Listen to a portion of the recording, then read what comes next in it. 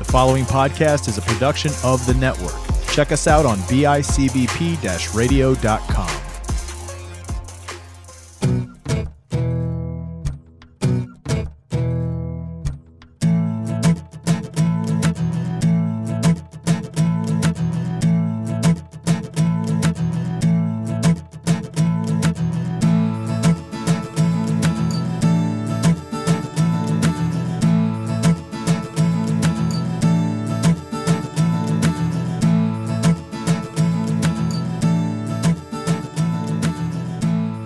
Hey, welcome back to the cave. I'm surprised you're back, frankly, if you heard the last episode. I apologize for those audio gremlins. It's frankly embarrassing. I almost just deleted the episode, but I decided to keep it because really, standards are something I don't have a lot of right now.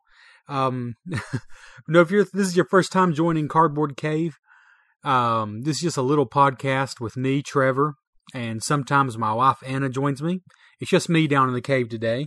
Actually, I'm socially isolating myself, even from my wife currently. I won't go into detail because, frankly, the cave needs to be a reprieve from the craziness in the real world right now. But if you're listening to this in the year 2030, we had this little thing called the coronavirus pandemic here in the year 2020, and I work in a hospital, and I came in contact with someone who may or may not be positive for it. So until I find out for sure, I'm just keeping myself distant. So I'm literally down in the basement in the cave by myself right now. Tomorrow I'm supposed to find out if this particular patient actually was positive, but I'm keeping my wife and our little son as safe as I can. And I thought, hey, this is a great opportunity to put out an episode of the Cardboard Cave. I'm going to review a game that we've gotten quite a few plays in of now, mostly with my wife, Anna. But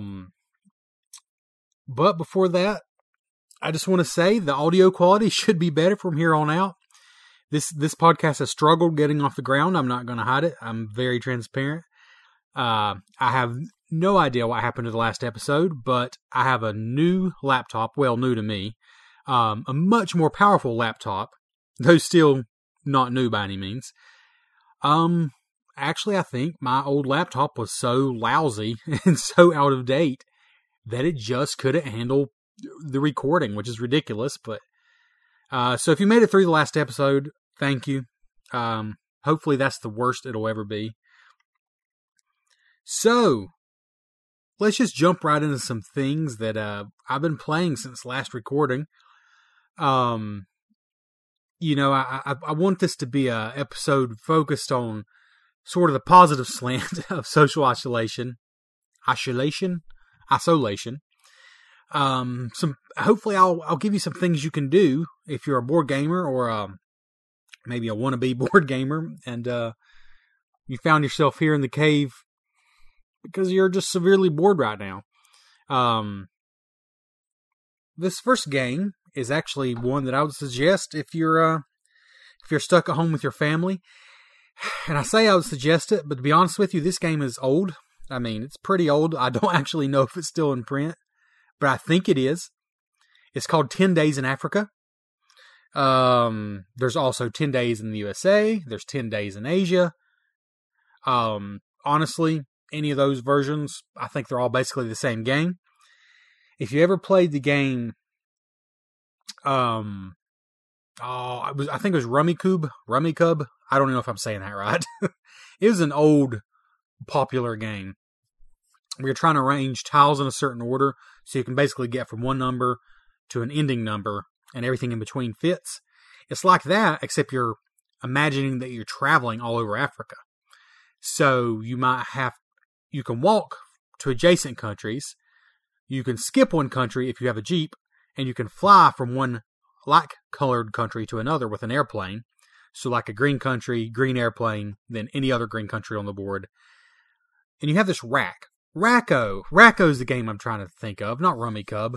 I think it was Racco. you literally, and anyways, in 10 Days to Africa, you literally have a rack in front of you, a wooden rack, and you just want to get your tiles sorted to where you have a beginning point and an ending point for your trip, and all the tiles work together. It's super, super simple, but it's fun. It's so quick that you might as well play 2 or 3 rounds at a time. It's just one of those games that works great with 2 players, or you can play with more. Any of the 10 Days series, like I said, they're all the same game, just different maps. If any of them are in print, I recommend them for a super easy, to me it's like a filler game, something to do when you just need to fill 15 minutes. But it's not mindless. It's not mindless at all. So yeah, that's 10 Days in Africa. Another game we played recently is a little game you probably never heard of. 7 Wonders. Of course, 7 Wonders is just a major popular game. I think probably about everybody listening to this podcast has at least heard of it. But the thing is, we never overplayed 7 Wonders. We never played it dozens and dozens and dozens of times when it first came out. We've just played it a couple of times here and there over the years. You know, the several years since it's been out. And so we still really enjoy it because we never beat it into the ground. In fact, I never even got any of the expansions. We just find a very enjoyable game with 3 to 7 players, which of course is still the brilliant thing about this game, is the fact that it can play anywhere from 3 to 7 and basically play in the same amount of time. I mean, that's just awesome. If it's one you've not heard of and you find yourself playing games with a wide range of players, you never know if you're going to have 3 or 4 or 5 or 6 or whatever. It's just one of the best for that. I mean, there's very few games that have really taken its place for just how flexible it is with the number of players it plays. But yeah, it's a card drafting game, if for somehow you've not heard of it, where you're given a hand of cards and you pick the one that's your favorite, the one that goes best with your strategy. Then everyone reveals the card they picked and passes the rest to their neighbor. And it goes around and around until you've played out so many cards. And you're trying to build your civilization. That's the theme. Basically, you're just trying to play cards together that work well together. Yeah, so played 2 games of that recently with, excuse me, our friends Emily and Kevin and Kelby, who we've mentioned before. And then Jaipur. I don't know if I've mentioned this on the podcast before, but Jaipur is a game we played a couple rounds of since my last recording. And Jaipur is just an excellent, it's a 2-player only card game, where you're basically trading gems, trading camels, and trying to be the richest trader in the desert. And it's a pretty game. The art on the cards is very pretty. It's inexpensive. It's a very small, slender box. It's a wonderful, wonderful light 2-player card game that, to me, has just become an absolute classic. To me, it's up there with Lost Cities, which is another one you should definitely check out if you're looking for 2-player games. It's right up there with Lost Cities for me. In fact, I don't even know which one is better to me. They're both so classic at this point. So that's Jaipur. Jaipur and 10 Days in Africa, I think, are 2 great choices if you're isolated right now with your significant other or friend or whoever. And there's just 2 of you. Those are both great choices. And then Last Will, which we reviewed on this show, so I won't go into detail there. But we actually got to play that game twice as a 3-player game. We've only played it 2-player.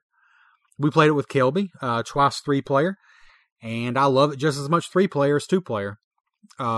Works really well. I really dig that game more every time I play it. You know, we've played it, I don't know, maybe 6 times now, 6, 7 times, and it's certainly not overstayed its welcome yet. So, Last Will, go check out that episode. It was probably a terrible episode because most of them have been so far. But like I said, the quality should be bumping up a little bit. By the way, this cough is not Corona. Whether I have Corona or not, this is not that. I've had this cough for, oh gosh, it's over a month at this point. Over a month. Just can't quite shake it. Had crud back in February, I think it was even. And Just can't completely shake it. Anyways, that's pretty much the games we've played since the last episode. Not a ton, but some good ones. Except for, of course, the game I'm going to talk about. That's the big one. But also, I had a weak moment and decided, just in case I do end up kind of self-quarantining myself, and I hope that doesn't happen, I hope everything's fine, but I thought I could really use a good solo board game. And I don't play a lot of solo board games, because to me, board gaming is a social thing, but it's something to think about. If you're stuck at home and your household doesn't always want to play a game with you, it's something to think about. Instead of turning on the video game or the TV or just looking at your phone mindlessly, there are board games that are made just for single play, just by yourself. There's also ones that have a solo mode, but they're not solo only. And that's what I got, is Rallyman GT. So Rallyman was a racing game from 2009, and Rallyman GT is the brand new reimagining of that game. And I've not even read the rules yet. I mean, I know kind of how it works, but it plays 1 to 6 players, and I know it's the original Rallyman was really popular with solo players, and I'm thinking this one has that built in as well. Sorry, I know it has it built in, but I think it's a big deal.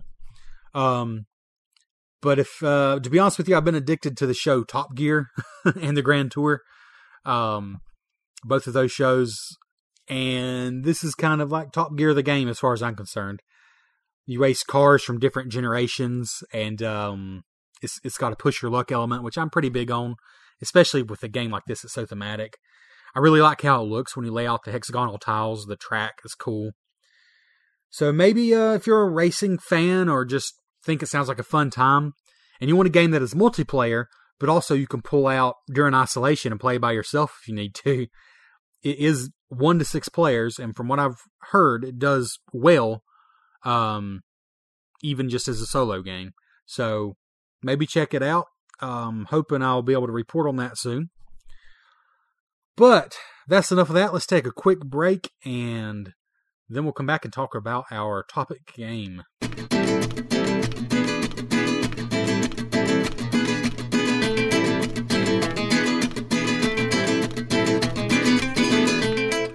Okay, so the game I want to talk about is Grand Austria Hotel.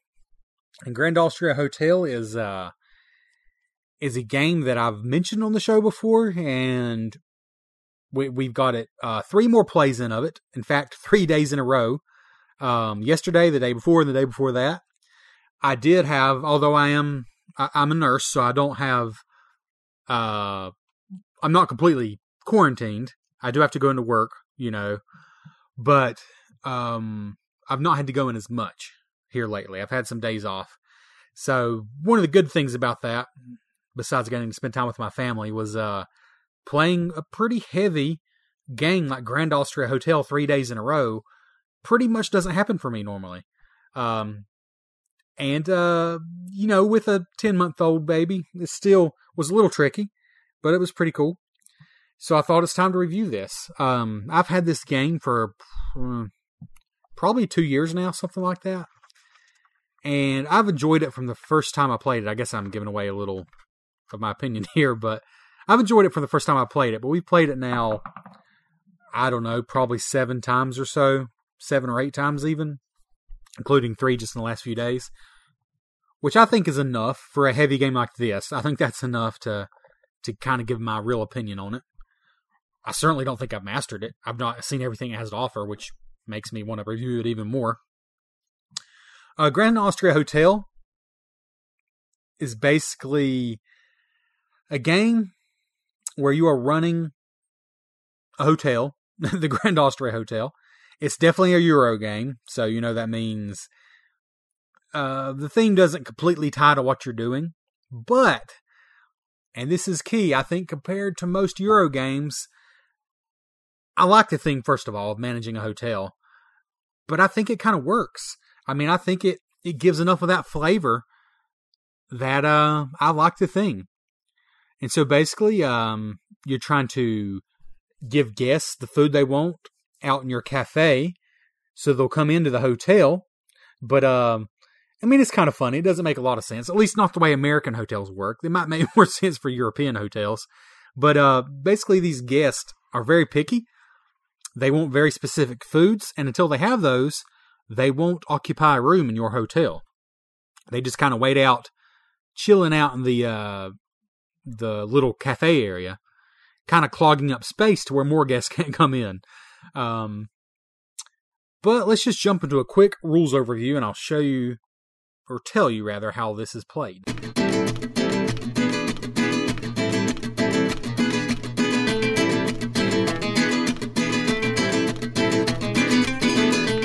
So, I'm not going to go in depth in rules. I feel like I really overdid it a little bit on the last wheel episode. But basically, you have two boards. One board is the action board, and this is shared among players. The other board is the main board, and this basically holds all the cards and everything that's available to both players. And then you have your individual hotel board. And this is the cool part, because the hotel board has spaces for your own personal hotel rooms and for your 3 guests who are waiting in the cafe. So, this is an action selection, dice rolling game that has this awesome ability to both let you chuck dice, but also have very little luck. I would say it has a fairly small amount of luck. Yet you get to chuck dice, and you get to use dice, and there's that excitement of the die rolls that you usually don't get from a Euro game like this. So basically, the way a round works, someone rolls all the dice. The number depends on the number of players. I should mention this game plays 2 to 4 players. I'll go and tell you up front. It's actually best with 2, which is great or bad depending on your opinion. For me, it's great because me and my wife is my primary gaming partner. And a lot of these games, these deeper strategy games that play 4 or 5 players, aren't quite as good with just 2. But this one is truly best with just 2.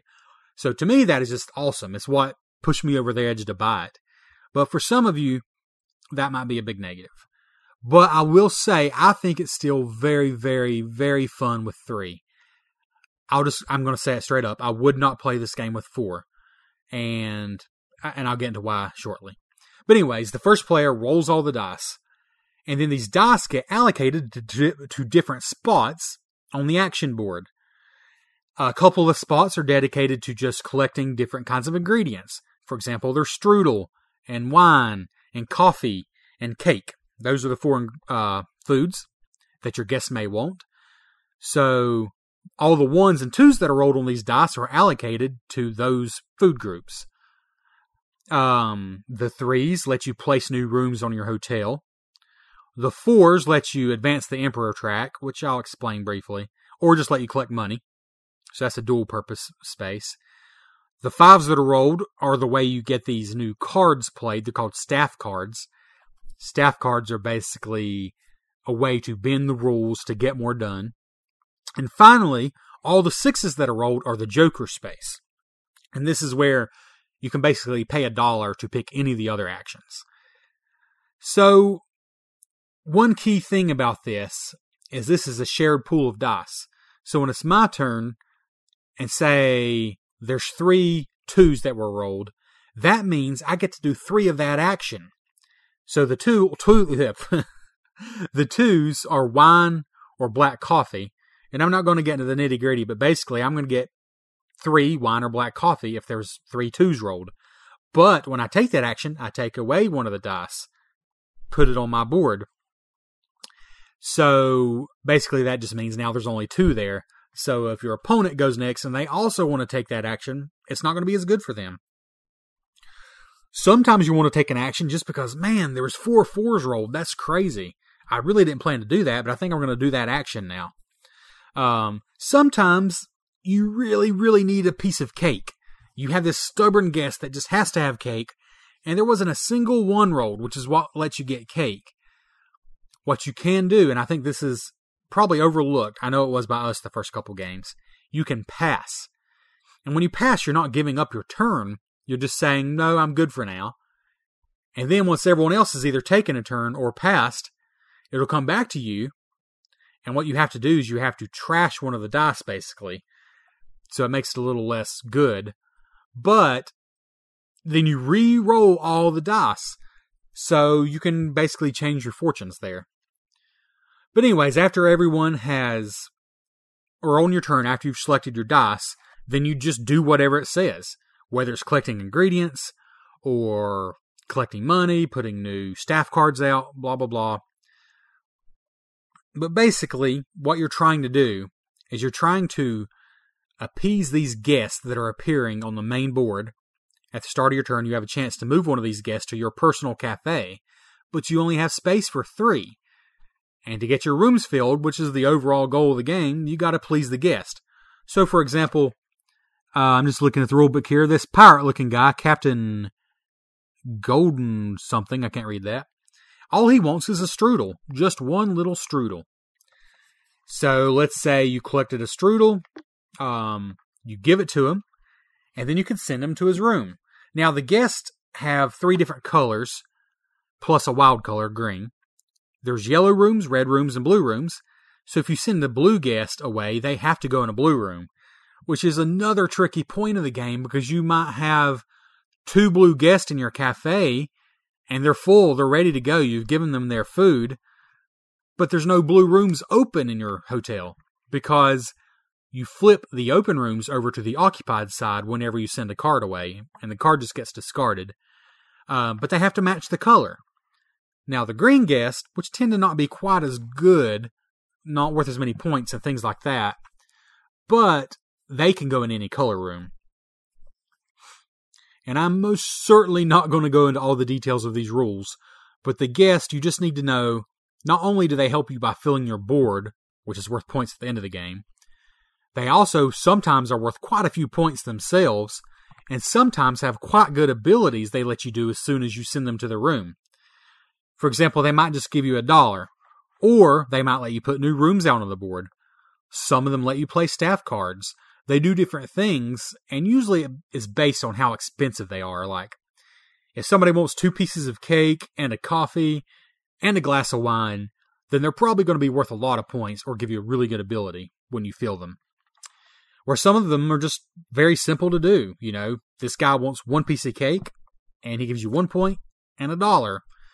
But he does fill a room. And sometimes just filling a room is really what you're concerned about. So besides filling these cards, you know, by basically collecting ingredients, putting them on the cards, and flipping over your rooms, there's also 3 goals. I think they're called politics cards. I honestly don't even understand the terminology there. It's 3 goal cards. They're different every game. They're randomized. For example, it might be the first person to get $20 gets to put their token on there and gets 15 points. Or the first person to completely fill 2 horizontal rows on the board. The first person to get 4 yellow rooms and 3 blue rooms occupied.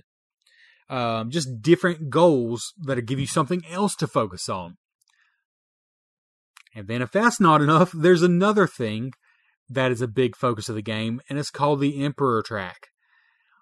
Again, in America, this doesn't make a lot of sense thematically. But I think of this as like the health inspector who's going around to your hotel to make sure everything's in order. And so he comes around, the whole game takes 7 rounds, and he comes around and inspects your hotel in the 3rd, 5th, and 7th round. So basically, if you're not at a certain level on this Emperor Track, something bad could happen to you. You might lose money, you might lose points. You might lose rooms. You might lose ingredients. Just he does all kinds of nasty stuff to you. But unlike in some games where, for example, if you don't feed your people in Stone Age or Agricola, it's just bad. There's no upside to doing it. It's just bad if you don't. In this game, there is an upside. Yes, if you don't please him, it's bad. But if you did move far enough on this Emperor Track, you get a bonus listed on the top part of the tile. And again, just like those bonus cards I mentioned, these tiles are randomized and different every game. For example, this game, if you please the Emperor on round 5, you might get one of each ingredient straight into your kitchen. But if you don't please him, you might lose all your ingredients from your kitchen and your guest cards. On this example here, you get 8 points if you please the Emperor in the 7th round, but you lose 8 points if you don't, which is pretty significant. And so those are randomized every game. And I don't really see them as a restrictive part of the game, but they definitely guide you. I think it would be hard to totally ignore this Emperor track and do well, but it might be possible.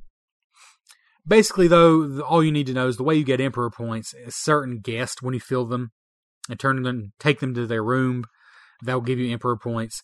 Some staff cards you play, which I've not really mentioned those too much, but they'll just straight up give you Emperor points. Maybe when you take the action that lets you play a staff card, you also get to add an Emperor point, something like that. And I think the last thing I'm going to mention in rules, just to keep this a little tighter and not bore you to tears, are those staff cards. Because those staff cards are very important. Basically, you're given a certain number at the beginning of the game, and there's opportunities to get more. If you take the 5 action, the 5 die, that's how you play them. Actually, sorry, that's how you play them. The way you get more is from certain guests. They'll let you draw more. But you don't get a lot of these during the game. It's a treat to get to draw more. But they cost money to play, and money is not easy to come by in this game. But these can be very worthwhile. They add a lot of strategy. For example, early in the game, you want to try to get ones out that just help you get more stuff. For example, a game I did well in the other day, I had one that every single turn he gave me a cake. And yes, it was just one cake, but cake is hard to come by in this game. I won't go into all the details, but cake is it's a little harder to come by. So getting a free cake every turn was great. It helped me fill more guest orders. Others might make a certain action space better. Like every time you take cake or a strudel, you get to take another cake or a strudel. Or some actually give you end of game bonuses. So those aren't as important to play early on, but you want to get some out before the end of the game. For example, you might get a point for every single room you've occupied. Or you might get a point for, I can't think of a great example now. A point for every staff card you played, something like that. So these really add a dynamic element to the game, because you're not going to see all these cards every game. You're lucky if you get, I don't know, including the 6 you start with, you might get 10 or 11. You might see 10 or 11 during the whole game, and you might get 5 or 6 played if you're doing really well, So, those are a big part of the game. Regardless, the game ends after 7 rounds, and believe it or not, although there's a lot going on, 7 rounds comes way quicker than I want it to, personally. I'm like, there's so much more I wanted to get done, which is a good sign of a good game. But still, after 7 rounds, there's one final Emperor scoring. Usually it's a big one, a big bonus, or a big negative if you've not pleased the Emperor. And then you add up your points. So as the game has progressed, you've been getting points for certain guest cards as you sent them to their room. But now at the end, you also get points for the actual rooms on your hotel board. So the higher up the room, the more points they're worth. Up at the top, every single room you've occupied is worth 4 points. And then it goes 3, 2, 1 on the bottom level. So just simply sending guests to rooms to occupy the rooms is worth points at the end of the game. You get your bonus card points. They're called the politics cards. If you're first, second, or third on any of those, you're going to get points. You've been getting points from the Emperor track during the game. And then finally, you're going to get 1 point for each leftover dollar and for each ingredient you have. So that shows you how important a single dollar is in this game, because it's worth a point at the end if you don't use it. but you're better off using it probably for something good. And finally, your end of game staff cards can be big points if you've played them. That is the game in a rough nutshell. There's quite a bit to it. I find it to be a game that plays smoothly. There's really not a lot you do on a turn, but your turns do get better and better. The more staff cards you play, you get free stuff. It's a game where you're going to have a few turns where you get a lot done, and some turns where you just collect some strudel and you're done. And that's it. But that should give you enough to get an idea of how it works. So let's move on to my thoughts on the components of the game.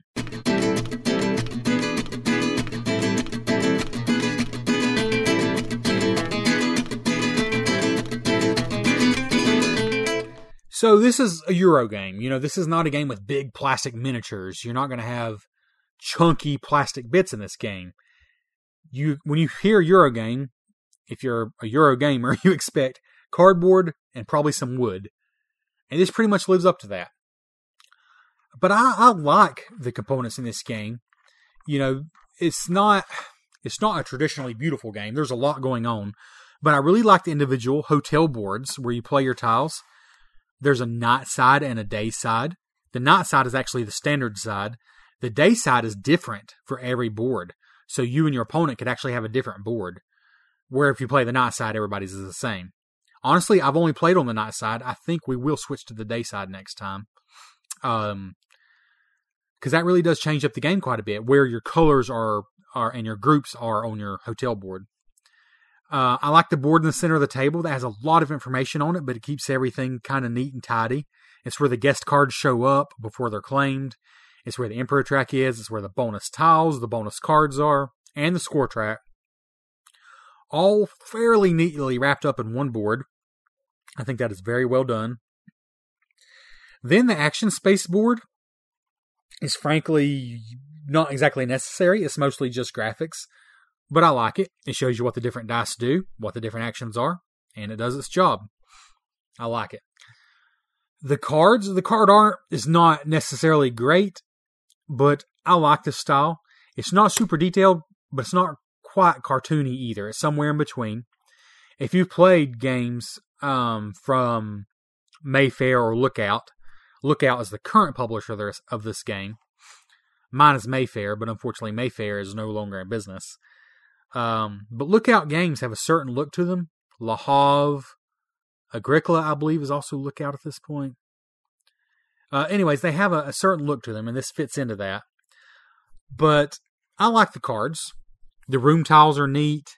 The dice are wooden. Some people, for some reason, hate wooden dice. I don't quite get that. I guess they bounce more. Really, the only other significant component are the ingredients, the dishes, the strudel, cake, wine, and coffee. And they're just wooden cubes. Black as coffee, white as cake, red as wine, and the light brown as strudel. It's fine. It works perfectly fine, and I enjoyed the game using those cubes. But I have upgraded those pieces, and I have not looked back since. If you might as well play the game. If you decide to get it, you might as well play it first and see if you like it. But if you do, I think we played 3 or 4 times before I ever thought about upgrading these. And even then, I think I accidentally discovered these. But we liked the game enough that I took the plunge and spent perfectly good money to just get something to upgrade the components for the dishes from these wooden cubes. And honestly, it's totally been worth it. It actually, for us, it makes the game more fun.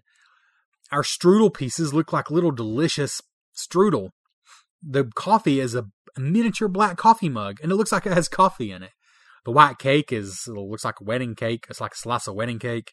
And then the wine is like a vat of wine. These were from Top Shelf Gamer. I know these have gone out of stock multiple times, and then they come back sometimes. If these are available from TopShelfGamer.com, no affiliation to them, they are so beautiful, and they look even better in person than they do in the pictures. But check them out, Top Shelf Gamer. But If they're not available, I have seen Etsy shops, and I think I've seen other websites even, offering ingredients for Grand Austria Hotel. I don't think anything else needs to be upgraded. I wouldn't worry about it. But just the ingredient cubes. It is so neat having these foods. I don't know. It's just cool. Sorry. The cough's trying to come back. But yeah, that's neither here nor there. But I have to say, it brings me joy playing this game a little bit more with these awesome ingredients. So if you love the game, I recommend you seek out some really cool ingredients. And again, Top Shelf Gamer are the coolest I've seen, if they're still available. So anyways, that's my thoughts on the components. Overall, rock solid. Exactly what you expect from a Euro game. But in my opinion, elevated by the theme. Because the theme just works. But let's move on to my final thoughts of Grand Austria Hotel.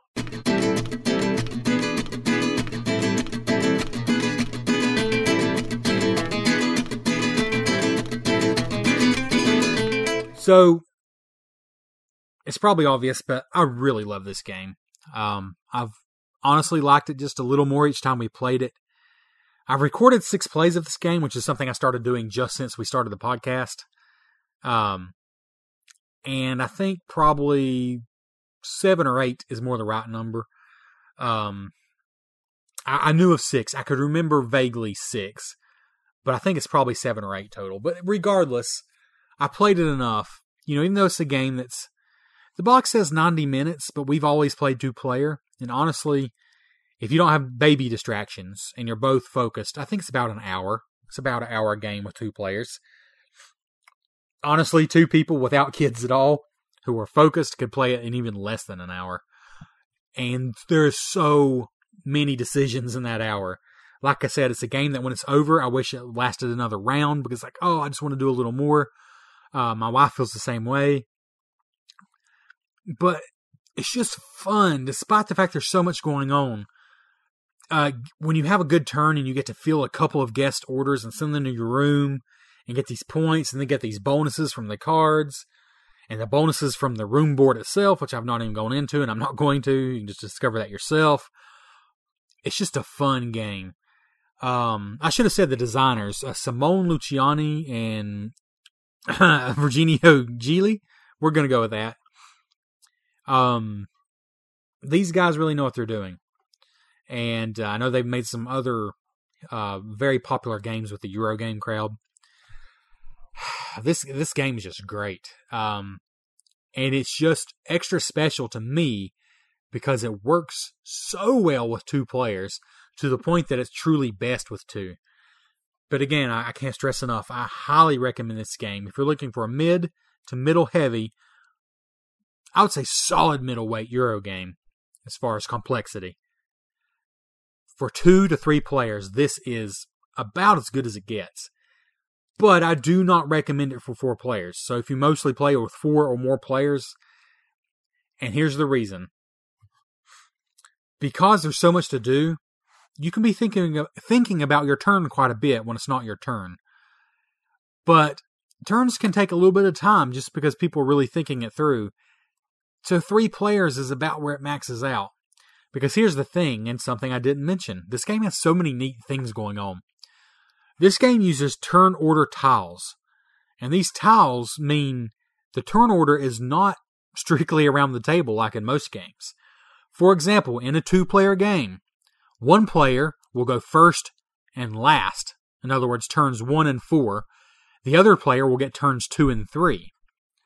So in other words, you're going to get 2 turns per round, but you might get them back to back, or you might get the first turn and the last turn. That's in a 2-player game. But let's say, let me just find the tiles right quick. Okay. I'm going to dump out the tiles here. Sorry, this is unprofessional. So in a 2-player game, you're either first and fourth or second and third. And then after the round, the tile moves, so you get to do the opposite thing. But in a 3-player game, for example, you might be first turn and 6th turn, third and 4th turn, and then 2nd and 5th. So you're still getting 2 turns per round, but you're waiting longer before your next turn. It's still bearable though. However, in a 4-player game, I just don't think it works. And I realize this is a big knock against the game for some people. But again, my wife is my primary gaming partner, especially for a heavier game like this that takes some time and some commitment. I'm not going to be playing this with many groups of 4, and that's just my current situation in life right now. So it's perfect to me that it works so great with 2 and 3. But if you're playing with 4, one of the tiles is 1st and 8th. That means you're going to go 1st, and then you're not getting another turn for 7 more turns. And then you're going to take the 8th and final turn of the round. Another one is 2nd and 7th. One is 3rd and 6th, and then one is 4th and 5th, which is nice. How you get 2 back-to-back turns, and then you could probably walk away from the table. And then they rotate, just like in the 2 or 3-player game. I think that's just too much. I mean, honestly, if you take a turn and then you're not going again for 7 more turns, that could be 20 minutes, honestly. That, to me, is just too much. The only way I would recommend this game with 4 players is if everyone at the table is just a speed player and just is going to go with her gut and just go for it. But that's very unlikely. My wife will be the first to admit she can have some analysis paralysis. In other words, just kind of paralyzed by the choices. And honestly, with this game, I find them... Sorry, not Corona. Not this time anyways. Sorry. I find that I get some analysis paralysis with this game. So it can bring it out in the best of people. But there's enough to do and enough to think about that with 2 players, it does not bother me at all. And that's even with a wife who has self-admitted analysis paralysis. 3 players, honestly, I would not want to play it with 2 or more people who tend to take really, really, really long turns in games. If you know that there's 2 people at the table who just take really, really long turns in games, maybe pick something else. But if there's just one person like that, usually it's okay, even with 3. But 3 is the max. I would not play this with more than 3. Otherwise, lovely game. Great decisions to make. Just fun. And a theme that just works so much better than most Euro games, in my opinion. I love the theme of the hotels. I mean, it's so much more interesting than a game about, I don't know, European politics or trading goods on some continent. I mean, it's just enough that it's better to me. So, overall, I'm going to go and give this game a rating. I believe about 2 months ago, we came up with a new rating scale, which we've used, I think, a total of 1 time when we reviewed Last Will. But I'm going to stick to it. You know, we dug this hole. I'm going to keep digging. We're going to go for it. And the way this works is here at the cave, we do get mail, believe it or not. And you know those surveys you get in the mail and they say like, how much do you like this product? And it'll say, I think this is an excellent product. And then you have 5 choices. You can strongly disagree, slightly disagree, somewhat agree. I think I'm doing too much. Anyways, it goes from strongly disagree to strongly agree being the best. Or you can just agree, or you can be so-so. There's the word I'm looking for. Yeah, just so-so. So, this game gets a strongly agree from me. I strongly agree this is an excellent game.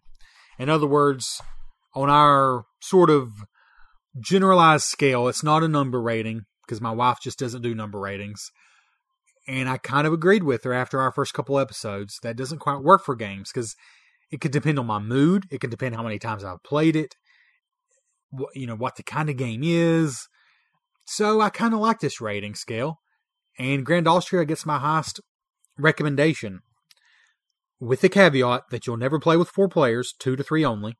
And that you know you're getting in for a medium weight strategy Euro game. That's got a rulebook that's honestly not that bad. I should have said this in the rules overview, but basically, maybe the only negative I could come up with the rules is there's a lot of iconography in this game. There's a lot of icons. And even after quite a few plays, if there's a tile we've not seen in a while or a card we've not seen in a while, I have to look it up. Thankfully, it's not a huge deal because it's a simple, quick, oh, that's what it means. Okay. Most of them, after you played a couple times, make sense. But there's some you're just going to have to look up. Luckily, all the cards, every single staff card is alphabetically listed in the rulebook. Very clear. The good news is, unlike some games where there's not clear iconography, and then you look it up and you're still not sure, in this game, literally every single time we've looked something up, it totally makes sense. Like, okay, and we can move on. You're not stuck trying to look up an answer online. It just makes sense once you look it up in the rulebook. But this rulebook still hangs around when we're playing a game because, to be fair, not all the icons are immediately obvious. I don't know if this could have been done better. I mean, they could have used words, obviously, but then the game would be more language dependent.